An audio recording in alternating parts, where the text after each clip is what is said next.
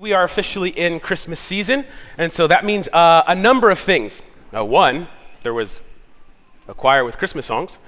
Two, we officially start what we call our year-end giving push. And if you've been here for quite some time, you know the drill and the deal with this. But if you're sort of new to South Valley, here is the deal.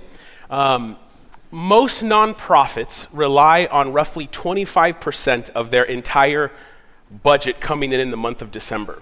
So as far as giving is concerned, December has to be a really, really good month for churches and nonprofits. And so typically, we'll set a goal for the month of December that says this is how much we need to bring in on top of what would be a normal month of giving throughout the year. And so our goal this year, similar to last year, it's roughly $250,000 above what would normally come in, and that's to accommodate this kind of year-end push where nonprofits rely on that 25%. So every year, we've made that goal. This church has been extremely generous and faithful. And so I just put it before you to consider how you can pray and maybe consider helping us reach that goal of having December be a big giving month. And then it helps us finish the year strong and hopefully carry over momentum into the new year. So that's the second thing. The third thing I'd like to draw your attention to with the Christmas season is in your handout, there's this invitation. And it's an invitation that has details about Road to Bethlehem, Christmas Eve, and Christmas morning services. So there's a couple of these in each of the handouts, as well as we printed out a ton in the back for you to pick up if you want more. But these are just to give to people, to invite people to Christmas Eve, to Road to Bethlehem. Give it to your neighbor bake some cookies and give it to them. Incentivize the invitation, you want some more of these cookies maybe next year? You know, there's more of these invitations if we see you at Christmas Eve or Road to Bethlehem. Okay, then the third note, and it has to deal with moving on with the rest of service, is that we, for December, will be taking a break from our series going through the Gospel of Matthew and do a short 1-month-long December Christmas series entitled Joy Has Dawned. Now, in this series, we are going to be going through Psalms that point to the coming of Jesus. And so we are looking back to what the psalmist looked forward to. And today we're going to start off with a psalm that, just to be honest, it's kind of like, this is right in line with who we are in our DNA. I'm going to read the whole thing to you to start off, and you're going to be like, that doesn't sound like Christmas at all. But if we dig deeper, we take our time, we'll see that I think it has everything to do with Christmas. So this is Psalm chapter 2. It's a short psalm, so I'm going to read it in its entirety, and then we're going to go back kind of verse by verse and break it down. This was written 1,000 years before the time of Jesus by King David, so roughly 1000 BC.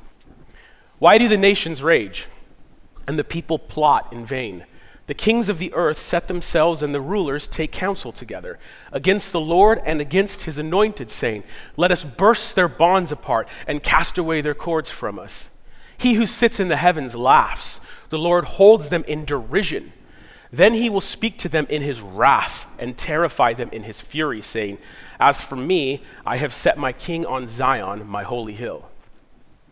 I will tell of the decree. The Lord said to me, you are my son. Today I have begotten you. Ask of me, and I will make the nations your heritage, and the ends of the earth your possession. You shall break them with a rod of iron and dash them in pieces like a potter's vessel. And then it ends. Now therefore, O kings, be wise, be warned, O rulers of the earth. Serve the Lord with fear and rejoice with trembling. Kiss the Son, lest he be angry and you perish in the way. For his wrath is quickly kindled. Blessed are who take refuge in him. All right. So when you approach the Psalms, you have to know a couple things. First, this is the hymn book of ancient Israel. These are the songs that they sing again and again and again. They would have these things memorized. There's not, we live in a weird time. We have recorded music. And if you like a song, you can just take out your phone and you can play it again and again and again. And there's countless songs, and you have access to the sum total of recorded music on your phone, and it's just there's song upon song. But these are the songs of Israel in the Psalms. And these are the songs they would primarily sing again and again and again. They memorized them. They know them inside and out. If you were to say, why do the nations rage? The average person would be able to finish the line just instantly. So this is their hymn book. Now let's set up the scene here. It says, why do the nations rage? The people plot in vain. The scene is trying to get you to picture the rulers of the earth, all the kings of the nations, and they're angry. They have rage and they plot.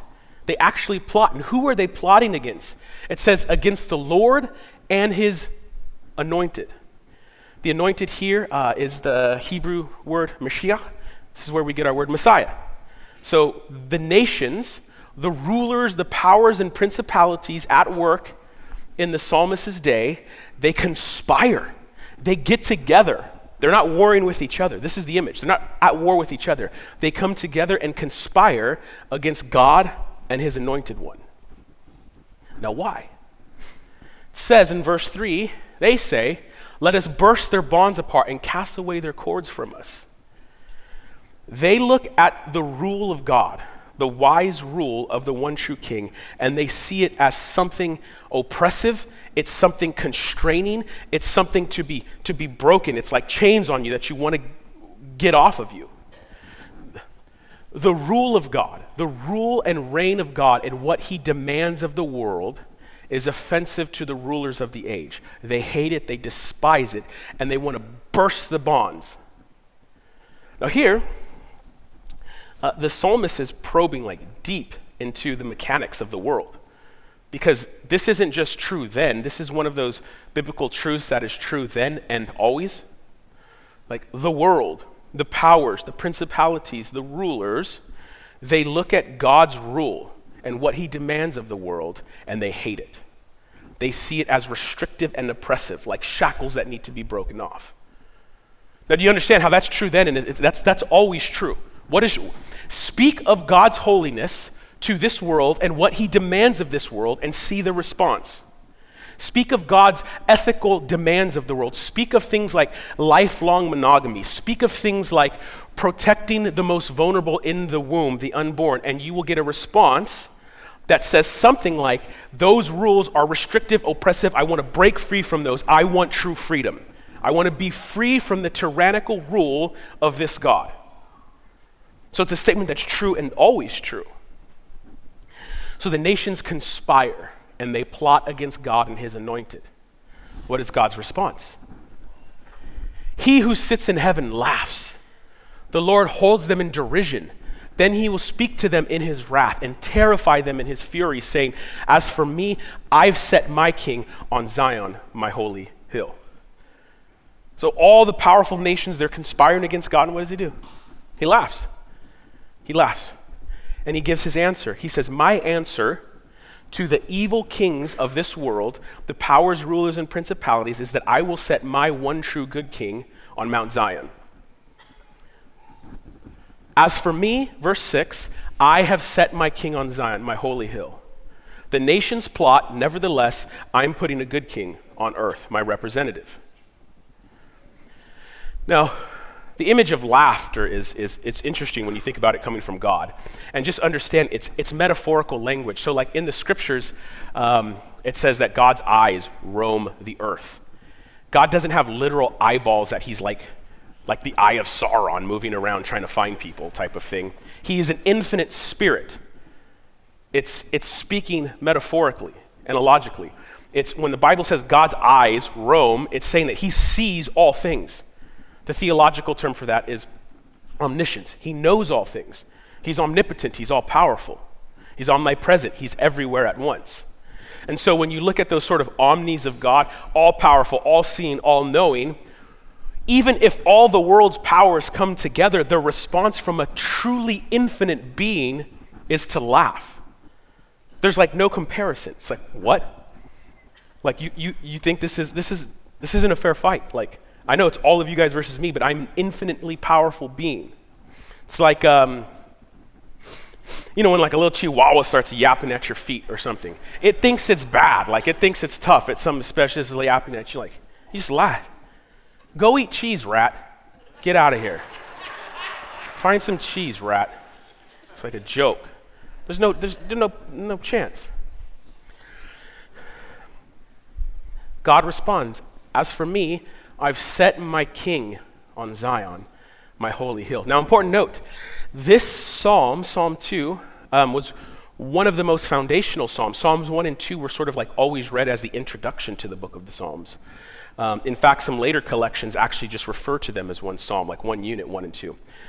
But additionally, Psalm 2 becomes likely an inauguration song for the king.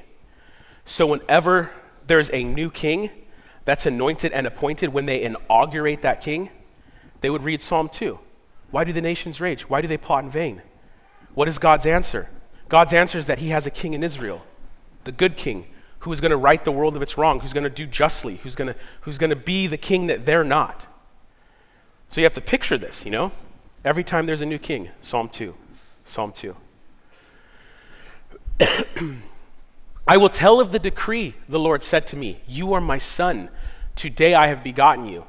Ask of me, and I will make the nations your heritage, and the ends of the earth your possession. You shall break them with a rod of iron and dash them in pieces like a potter's vessel. Verse 8, this king is going to inherit the nations. Now there's an interesting tension there, because in one sense, this king is going to destroy the evil rulers of the nations, but simultaneously, those who align with righteousness and goodness, they will be a part of his inheritance. The one king in Israel will inherit the nations. You got to go slow when you read Psalms. The Psalms are Hebrew poetry. It's not narrative. Narrative is and then Jesus went to Jerusalem. But the Psalms are speaking in deep poetic fashion in Hebrew and communicating images, and they're wanting you to think and reflect and meditate upon the information being communicated. The king of Israel will inherit the nations. And he will break his enemies with a rod of iron and dash them in pieces like a potter's vessel. Now that's another image that's actually quite common in the ancient Near Eastern world. So oftentimes kings in this region, in this time period, they would write the names of their enemies on pottery. And then you'd symbolically break them or throw them. And it's a way to say that I'm going to be victorious over the enemies. And so, again, this king that God has appointed and putting on Mount Zion in Jerusalem is going to be a king that will destroy the enemies of God.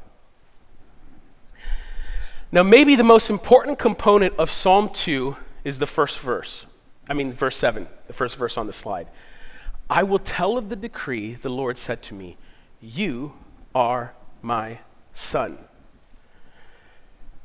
Now, 3,000 years removed from when this psalm was originally composed, we have the temptation to immediately go, you're my son. Oh, this is talking about Jesus. This is Jesus. Jesus is the Son of God. But you gotta pause.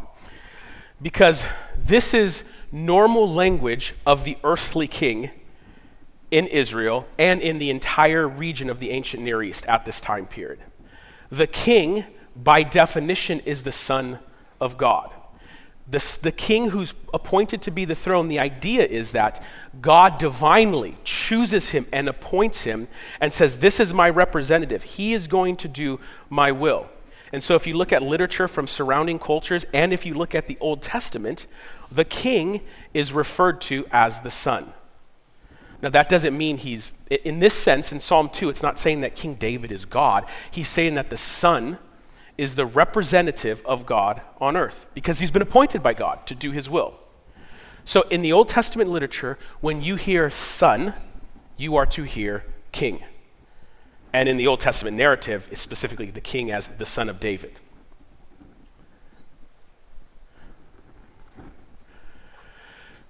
Now therefore, O kings, be wise, be warned, O rulers of the earth. Serve the Lord with fear and rejoice with trembling.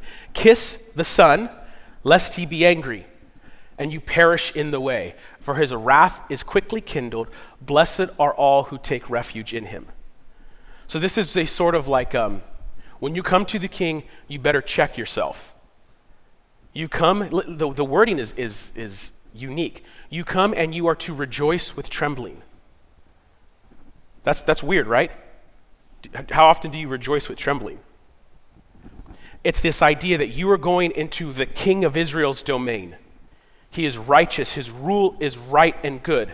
And so rejoice because he's a good king, but also you come with trembling because this is the king. Rejoice with trembling. And again, here's the language of the son. Kiss the son means pay your respect to the king. And you will ultimately have to choose if you are for or against this king, and so it gives this warning. Kiss the son, so respect the king, otherwise he's going to get angry, and you're going to be in trouble. Or respect the king and know that blessed are all those who take refuge in him. So Psalm 2 lays out a path. You can either be for him or against him. Honor the king or disrespect him at your own peril. Now again, this is what you need to picture. This psalm is sung and repeated again and again and again throughout Israel's history. Whenever there's a new son of David, whenever there's a new king that's appointed to the throne, you would recite, sing, and perform Psalm chapter 2. This is a son of David. This is the son. This is the king. Generation after generation. And you can picture the magnitude of the celebration when this occurs, right? Think about even in our culture, when there's an inauguration of a new president, like they make a big deal, there's like some parade and they go up and they give some speech and all the news channels are turning in and watching it. But that doesn't even compare, because when we elect a president, half the country is still upset. You know what I mean? Like always. Half the country's happy, half the other one's, man, I'm not watching this, man, turn the channel. In Israel, the king is appointed by the prophets and the Lord by extension. Everyone joins in the celebration of God's appointed representative. This is it. This is the king. Why do the nations rage? Why do they plot in vain? What is God going to do about evil running rampant in the world? God's answer, I'm going to put my king on my holy hill, and he will be a good king. Let's celebrate. It's a big deal. Here's a little glimpse into how big of a deal it would be. This is 1 Chronicles 29. This is when now King David is preparing to inaugurate his son, King Solomon, to take the throne. So this is a new king being appointed after King David. And David says, O Lord, the God of Abraham, Isaac, and Israel, our fathers, keep forever such purposes and thoughts in the hearts of your people, and direct their hearts towards you. Grant to Solomon, my son, a whole heart, that he may keep your commandments, your testimonies, and your statutes, performing all, that he may build the palace for which I have made provision. Let me just pause right there and make a quick note. That is every parent's prayer, and it should be every parent's prayer. You're at the end of your life. Oh Lord, grant to Solomon, my son, a whole heart that would keep your commandments, that would follow you. May my kids serve you all the days of my life, all the days of their life. And so he prays this prayer as he's preparing his son to be the king, the next in line of the house of David. And then it says this, and this gives you a little glimpse into sort of the celebration and the magnitude of the festivities. Then David said to all the assembly, and you can picture all the assembly, all of Israel, bless the Lord your God. And all the assembly blessed the Lord their God of their fathers, and they bowed their heads and they paid homage to the Lord and to the king. And they offered sacrifices to the Lord. And on the next day it continued, and they offered burnt offerings to the Lord. 1,000 bulls, 1,000 rams, 1,000 lambs, with their drink offerings and sacrifice in abundance for all Israel. And they ate and drank before the Lord on that day with great gladness. And they made Solomon, the son of David, king the second time, and they anointed him as prince for the Lord, and Zadok as his priest. So do you feel the magnitude of it? They're continuing the celebrations into the next day. There's sacrifices after sacrifices. There's food and drink. Everyone is filled with gladness. Psalm 2, Solomon, stand up. Why do the nations rage? Why do they plot in vain? God has set his king. He says, you are the son. And this would go on generation after generation. Psalm 2, Psalm 2, Psalm 2. And just to give you a little glimpse into this, David's son is Solomon. Solomon begets Rehoboam. Rehoboam begets Abijah, to Asa, to Jehoshaphat, to Jehoram, to Uzziah, and you could continue. all the way down. Hezekiah, Manasseh, Abner, Josiah, Jehoahaz, Jehoiakim, Jehoiachin, Zedekiah, just king after king. Psalm 2, Psalm 2, Psalm 2. Now here's the thing though, is that it was really easy to recite Psalm 2 over King David. And it was really easy to do the Psalm 2 thing over King Solomon. But then the history of Israel plays out, and what do you observe? You know, God, some of these kings don't seem like your guy. You know, it's difficult when the king is wicked and you're supposed to sing a psalm that says, this is the Son, this is my anointed one, this is Mashiach, this is the one who I've anointed and put in place in Israel to rule rightly. And then you're going like, we know his dad. He ruled for the 30 years before this son. This dad was wicked and evil, and guess what? We think his son is worse.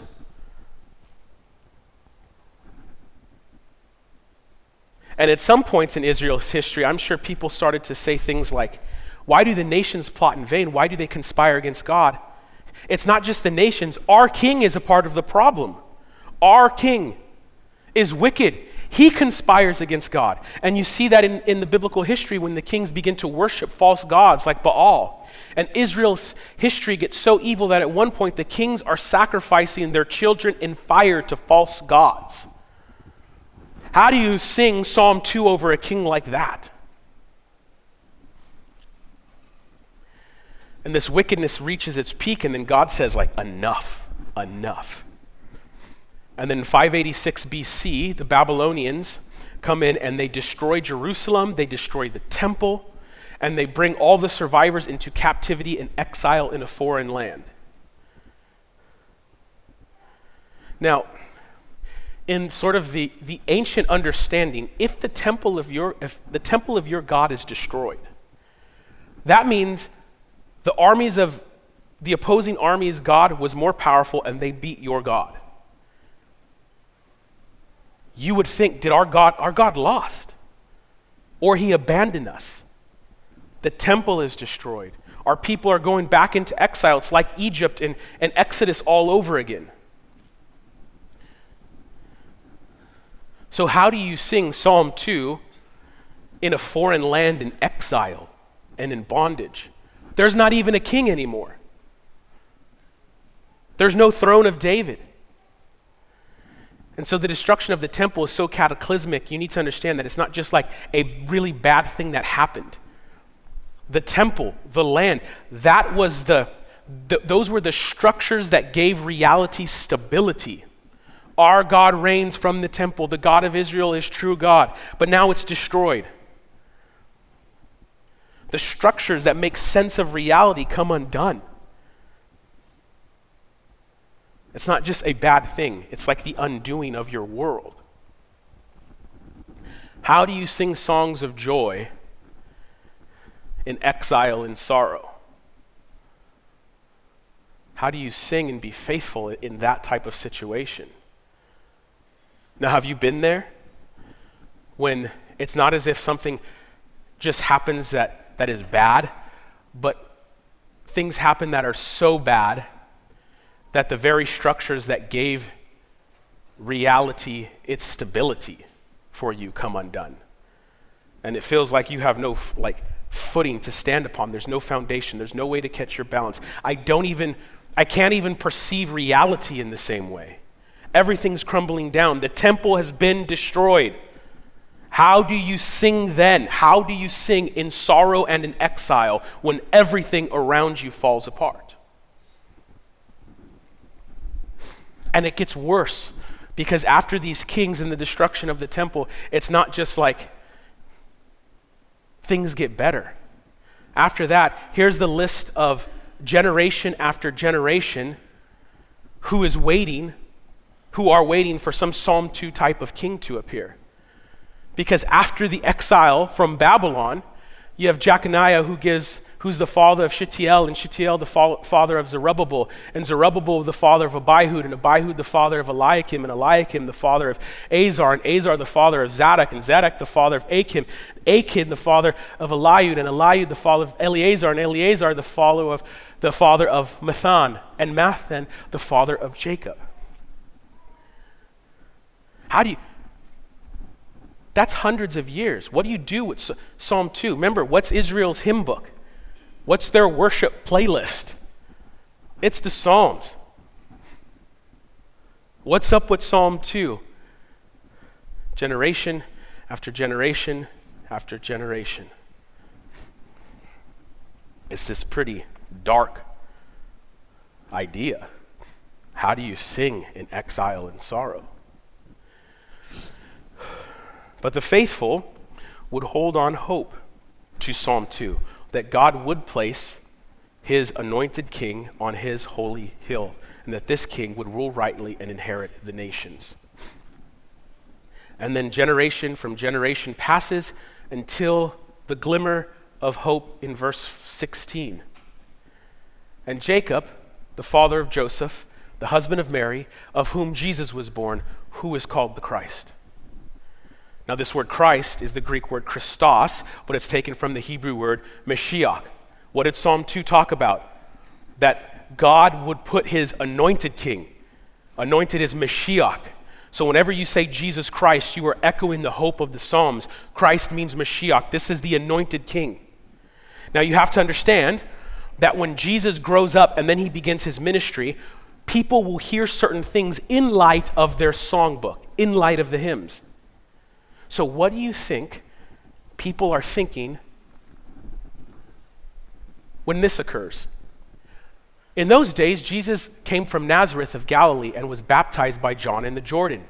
And when he came out of the water, immediately he saw the heavens being torn open and the Spirit descending on him like a dove, and a voice from heaven, "You are my beloved Son.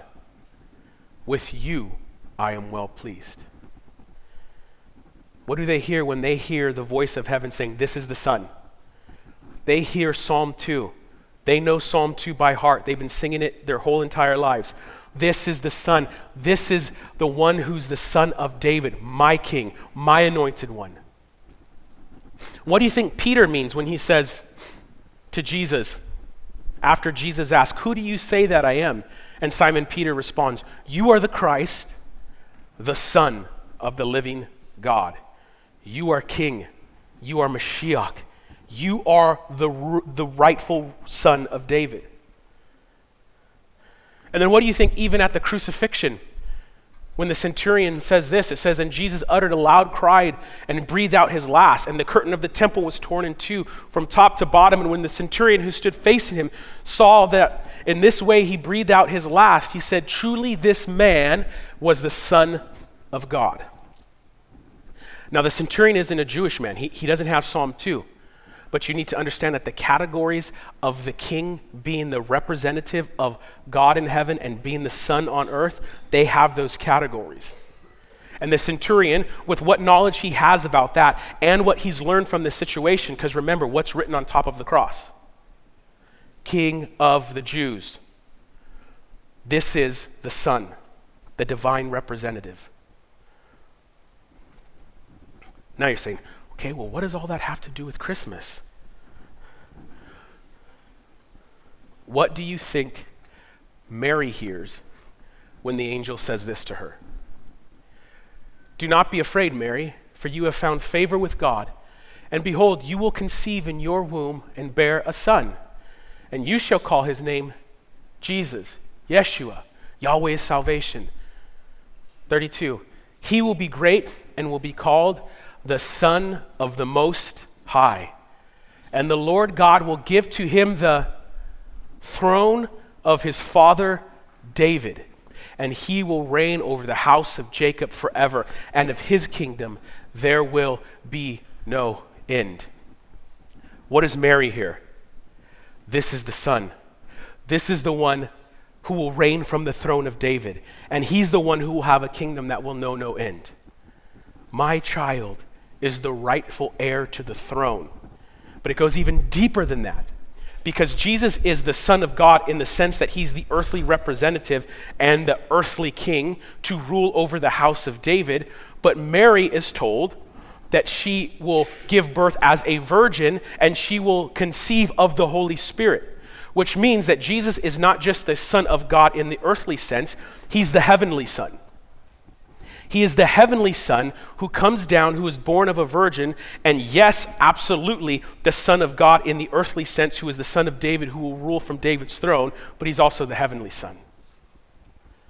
So what you see happening is that God himself is coming in the person of the Son. And what he is doing is he's uniting heaven and earth. Why? Because there won't be two kings and two kingdoms. There's not going to be a king who rules on earth and a different king who rules in heaven. The idea is this: all authority in heaven and on earth will be given to the one true king, and he will be King of Kings and Lord of Lords. He will come from the house of David, but his inheritance will be of the nations. People from every tribe, tongue, and nation will swear allegiance to him. And he will be king of heaven and of earth, Son of God, Son of man, true God, true man, born of a virgin. This is why Psalm 2 is a Christmas story. The king has finally come. And so you have to picture this. 2,000 years ago on that night, born in a manger, not in the palace. Born among peasants, not among royalty. The eyewitnesses aren't the rulers of the nations. They're shepherds and animals. And then you hear Psalm 2 that night. Why do the nations rage? Why do they plot in vain? What is the Lord's response? This is his response. I will put my king, my representative on earth. He will rule wisely and justly, and he will rule the nations, and the nations will be in his inheritance. Jesus is God with us, Emmanuel, true God, true man, Son of God, Son of man. And on that night, Psalm 2 finds its ultimate fulfillment. All those times a new king was inaugurated, and you're looking for the good king, and you're looking for the good king. Finally, on this night, in that location, Psalm 2 reaches its total, complete fulfillment. For unto us a child is born from the house of David, born to bring peace to men. Now, how ought we respond to all of this? Well, in one sense, you have to understand the original complaint of the world. The original complaint of the world, the powers, the principalities, the rulers, the kings, was that God's rule is something to be thrown off. They looked at God's holy demands of the world and saw that as a tyranny to be undone. But you have to understand that what God demands of the world is for the good of the world. So God's law, his rule, his reign, isn't like bonds that are shackling you. They're not chains that are restricting you. In those laws and those decrees is actual freedom. Let me give you an example. Unfortunately, sometimes in our culture, people say stupid things. And you might hear something like this about marriage. Marriage, the old ball and chain, right? Might as well just put it on me now. And you speak of marriage as something that weighs you down, that's oppressive, that's restricted. It's removing freedom. I have to be with one person for the rest of my life. You see the thinking. I have to be with one person for the rest of my life. And you can frame that in such a manner that it's like a tyranny. It's like, no, there is a freedom in marriage that is beautiful beyond words. You have the privilege of pouring your whole being for your entire life in love to one person. And that love is reciprocated, and you become one flesh, and there's a unity and a love in which you can find true freedom. Think about something like greed. You shouldn't be greedy. Well, I want more things. I don't think it's wrong to want tons of things. It's like, what does greed do? It enslaves you. You want something more, you get it. Then what happens? You still want something more. And then you get it, and what happens? You still want something more. And you're always wanting more and more and more until pretty soon you're a slave to your own greed and you're never happy.